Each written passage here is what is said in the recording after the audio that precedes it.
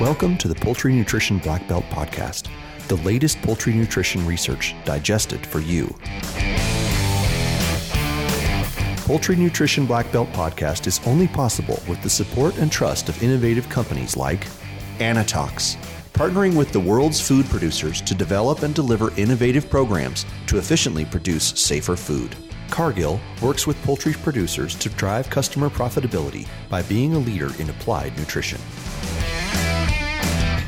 I'm one of your hosts, Sam Rochel from Auburn University, and today I'm excited to be joined by Dr. Ash Thanabalan, coming to us from Canada today. Nice to meet you, Ash. Good to have you on the show. Thank you. Thank you for having me. It's nice to meet you too.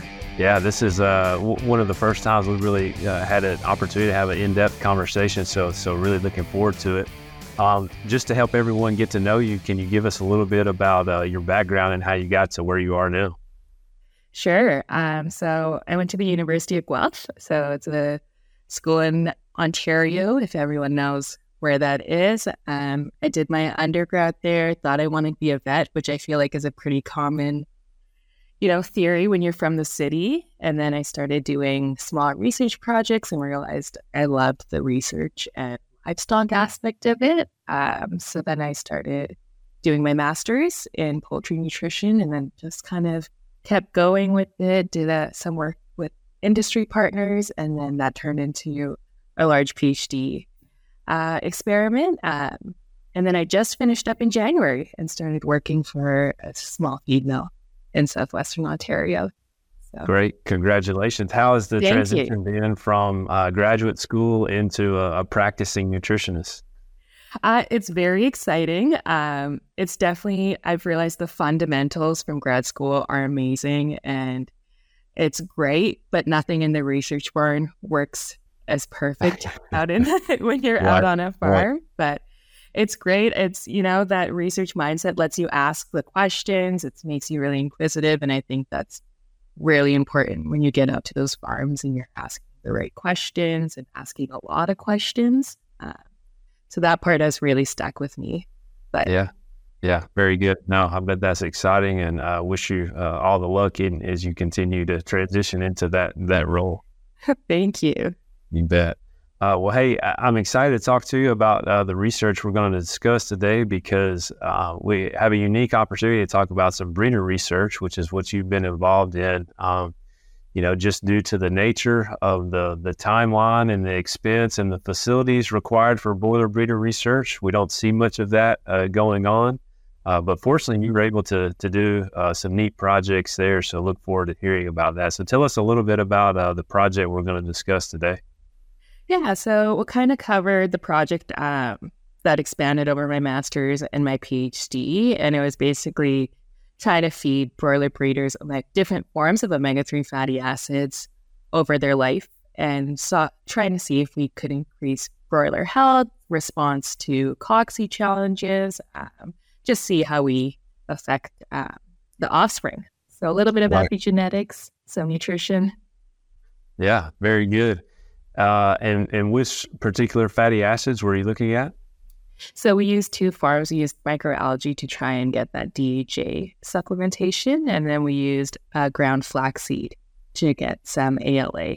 And so that was a little bit of practicality. We wanted to make it industry applicable, so being conscious of costs as well. So is it better to use flax and still get the same results? So that was the thought process behind those. And so I was looking at a summary of one of your projects, and you were able to feed pullets all the way through processed broilers, right? Yeah. It was a cool project. It was like 70 weeks long. So spent a lot of, like you said, breeder research, I think, is quite overlooked because of the length of time you have to commit to it. But yeah, so we got breeder pullets. We reared them up until 64 weeks, and then we set and hatched progeny at 4 different time points. And that was to see the maternal age effect because, we know as breeders get older, they're not as productive. We see a little bit more health challenges in the broilers, but with us having to use every egg we can get our hands on currently, it seemed like very applicable. Yeah. In that sense. Very good. So did you see any differences in the response when you're looking at older breeder versus a younger breeder in your dietary treatments? Yeah, so it's like the older breeders benefited more from the use of omega-3s, and we kind of attributed that to, we expect health issues in older breeders. So we expect those broilers to maybe come with a little bit of E. coli, a little bit poor skeletal formation. So we did find that the use of omega-3s really seemed to be most helpful in the older birds. Okay. And was that more on egg production or fertility or both? So fertility, for sure. We did feed the roosters the same omega-3 diets. So that was another piece that I think retrospectively I would have looked into more in terms of who were we affecting on the parental side of it? Was it because there is some research around sperm motility in roosters with omega-3? So that part I wish we had looked into a little bit more. But we also found that the broilers responded better to their cocci challenge from older breeders who are fed omega. So, yeah, it was cool. On the cocci response, you're basing that mainly on the performance, how their performance rebounded from the challenge, or how did you evaluate that? So we did 2 challenges. We did a high dose challenge to see the acute response, and we did lesion scoring, immunoglobulin response on that end. And then we did a low dose as well for the rest of the birds to kind of create would be a subclinical challenge that you would see out on farms.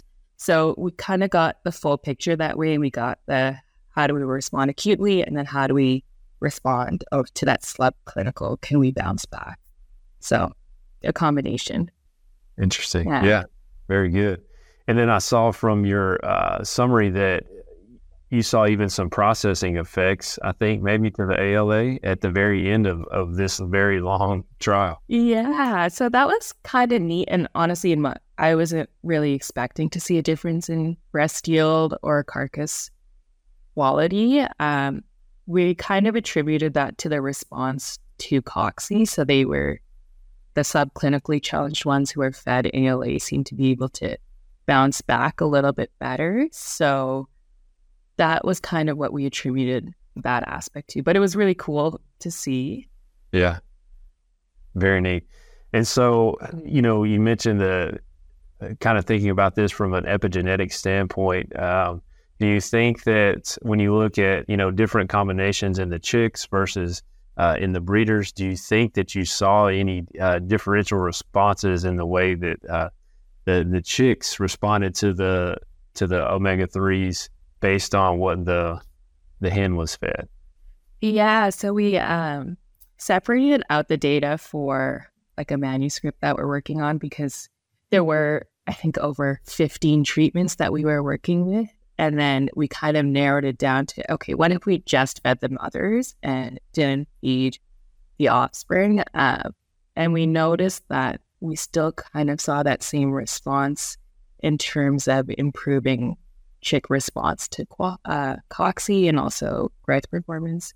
And skeletal formation was a big one. I know there's a lot of research around omega-3s and how it affects bone development. And with fast-growing broilers, that was an aspect we wanted to look at.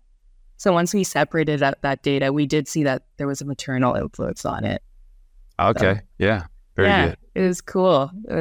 And, I think omega-3s are a great one to look at in terms of breeder nutrition because eggs are so unique where all that nutrient that you pack in an egg is all that chick is dependent on to grow. So we can really quantify what we're putting in and how that's being absorbed and taken out. So, yeah.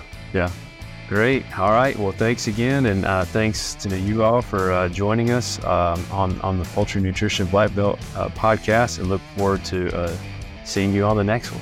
Thank you.